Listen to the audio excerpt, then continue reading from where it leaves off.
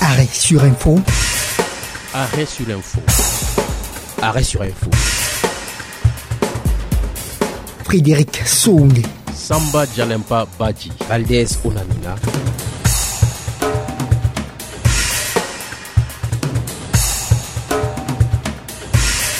L'actualité vue autrement sur la West Africa Démocratie Radio. Votre émission Arrêt sur Info vous propose de lever les doutes, les controverses sur les déclarations des politiques et les personnalités de notre société. Arrêt sur Info démontre, dissocie le vrai du faux et donne la parole aux auditeurs via les réseaux sociaux. Tous les vendredis à 10h05 GMT, suivez votre émission Arrêt sur Info sur la 94.9 FM à Dakar et sur le www.adr.org. Rediffusion le dimanche à 11h. Arrêt sur Info en partenariat avec Africa Tchèque.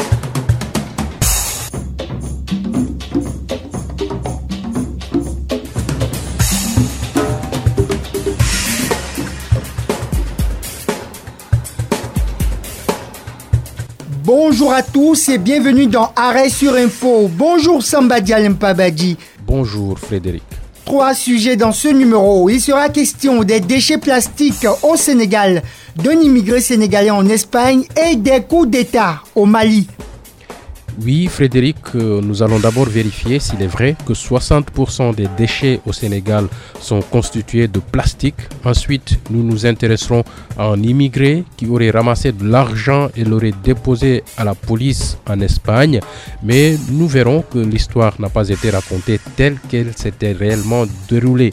Et enfin, nous allons voir si oui ou non tous les coups d'État survenus au Mali se sont déroulés un mardi.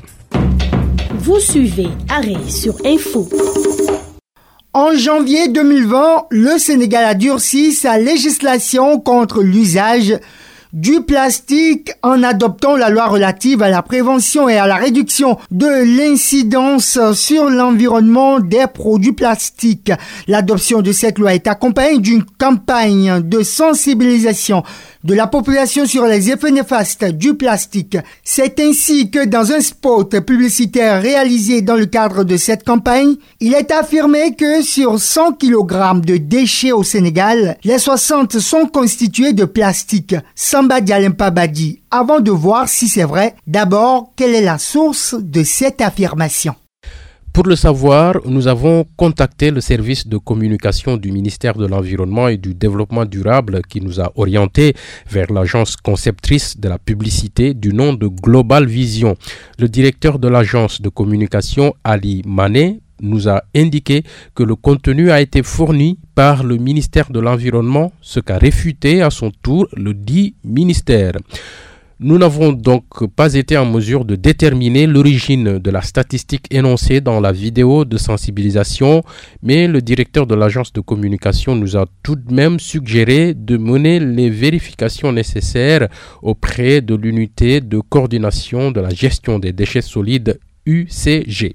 Auprès de l'UCG, vous avez consulté un document, le rapport national de caractérisation des ordures ménagères et assimilées au Sénégal, qui donne une idée de la composition de ces ordures. Et quelle est donc la composition des ordures ménagères au Sénégal? Le rapport dont vous parlez, Frédéric, a été publié en novembre 2016 par l'unité de coordination de la gestion des déchets solides.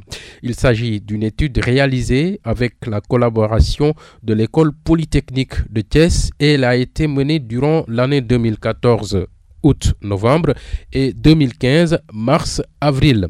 Le rapport souligne pour la saison humide de l'année 2014, entre août et novembre, que la production globale journalière d'ordures ménagères est de 6803,52 tonnes et ces déchets sont majoritairement composés d'éléments fins avec 46,96% du flux total.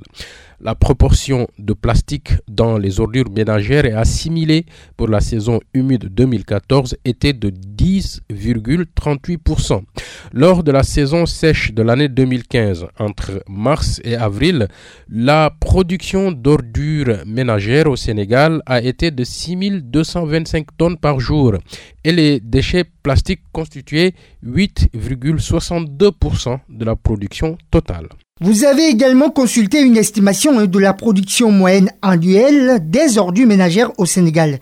Et le plastique ne représente pas plus de 10%. Effectivement, Frédéric, en procédant à une extrapolation, le rapport national de caractérisation des ordures ménagères et assimilées au Sénégal estime que la production moyenne annuelle de déchets dans le pays est de 2 324 919,60 tonnes. Et avec 192 229,73 tonnes par an, les déchets plastiques représentent globalement 9,09% de la production annuelle nationale de déchets. Par ailleurs, pour obtenir les chiffres de la production de déchets en 2019, nous avons contacté Pod Estelle Ndour, qui est responsable du service économie des déchets solides à l'unité de coordination de la gestion des déchets solides. Selon elle, la production nationale de déchets a été de 4 142 000 tonnes durant l'année dernière et la proportion des déchets plastiques était de 10%, soit un total de 414 200 tonnes. Donc ce n'est pas exact de dire que 60% des déchets au Sénégal sont constitués de plastique. Vous suivez Arrêt sur Info. Passons maintenant à notre deuxième sujet. Une publication Facebook datée du 21 août 2020 sur la page First Magazine montre une photo censée illustrer l'histoire d'un immigré africain qui aurait trouvé une enveloppe de 4 350 € en Espagne avant de la remettre à la police. Plusieurs comptes sur Twitter et pages Facebook ainsi que des sites internet ont repris l'histoire. Sur la photo publiée sur le post Facebook, on peut voir un drapeau espagnol en arrière-plan. Une policière et un homme noir sont mis en premier plan, tenant chacun une extrémité d'une enveloppe. Samba Dialimpabadi, vous avez effectué des recherches et trouvé la vraie version de l'histoire. Quelle est cette version ? Alors Frédéric, en faisant des recherches, nous avons retrouvé la photo dans un article du site ABC España publié le 14 août 2020. La traduction en français du titre de l'article donne ceci. Il récupère 4 350 € qu'il a perdus après son retour de l'état d'urgence à Valence. Ainsi donc, contrairement à ce qui est rapporté dans la publication Facebook, l'article du site espagnol rapporte qu'un homme parti travailler en France a récupéré 4 350 €, soit 2 827 500 francs CFA qu'il avait perdu en octobre 2019 après avoir pu rentrer à Valence à la fin de l'état d'urgence pour le coronavirus. Sur la légende de la photo qui accompagne le dit article, il est d'ailleurs mentionné qu'un agent remet l'argent à l'homme qu'il a perdu. Il a eu la chance qu'un inconnu ait livré l'argent au poste de police, précise le texte sans donner de détails sur les identités des personnes concernées. L'homme sur la photo n'est donc pas le propriétaire de l'argent. Non, il s'agit plutôt du propriétaire de l'argent. Nous sommes entrés en contact avec le bureau de presse et de relations publiques de la police de la communauté de Valence en Espagne qui confirme la version retrouvée sur le site de ABC España. Dans une réponse par courrier électronique, la police nous explique que les faits liés à la photo n'ont rien à voir avec le récit diffusé sur les réseaux sociaux. Dans un communiqué qui nous a été transmis, il est indiqué que la police nationale remet 4 350 € à son propriétaire qui les a perdus il y a 10 mois. L'argent a été remis par un citoyen au commissariat de police. Le propriétaire de l'argent était localisé en France grâce à une plainte et ses empreintes. Selon la police espagnole, la personne qui apparaît sur la photo recevant une enveloppe est un ressortissant sénégalais. Il est le propriétaire de l'argent rendu par la police. Quant à l'identité de la personne qui a trouvé l'argent, la police espagnole nous a précisé qu'elle voulait rester anonyme et ne faire divulguer aucune information à son sujet. Et qu'en dit la police espagnole ? Les événements ont eu lieu en octobre 2019 lorsqu'un citoyen a remis au commissariat de Valence un sac en plastique fermé contenant une enveloppe en papier déchirée à l'intérieur de laquelle se trouvait une grande quantité de billets de banque d'un montant de 4 350 €, explique la police. Elle ajoute qu'afin de localiser le propriétaire de l'argent, une enquête a été ouverte par la police à la suite d'une plainte déposée en octobre 2019 dans ces mêmes locaux par un homme qui avait perdu une grosse somme d'argent après avoir demandé un prêt de 5 200 €. En plus de la plainte, une empreinte digitale a été trouvée sur l'enveloppe d'argent qui appartenait au même homme qui avait déposé la plainte pour perte d'argent. Alors, cette personne a été retrouvée, ajoute la police. L'homme a finalement été localisé en France car il travaillait dans ce pays et il a fallu attendre la fin de l'état d'urgence lorsqu'il a pu se rendre en Espagne pour récupérer son argent, conclut la police. Vous suivez Arrêt sur Info.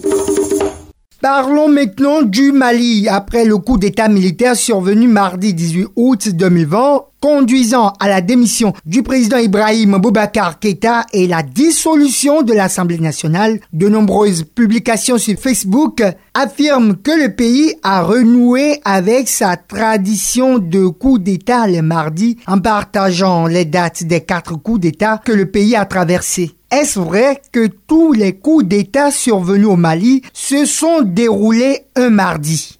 Alors Frédéric, s'il est vrai que le Mali n'en est pas à son premier coup d'État, celui du mardi 18 août est le 4e en fait, la vérification des dates nous renseigne que tous les putschs n'ont pas eu lieu un mardi.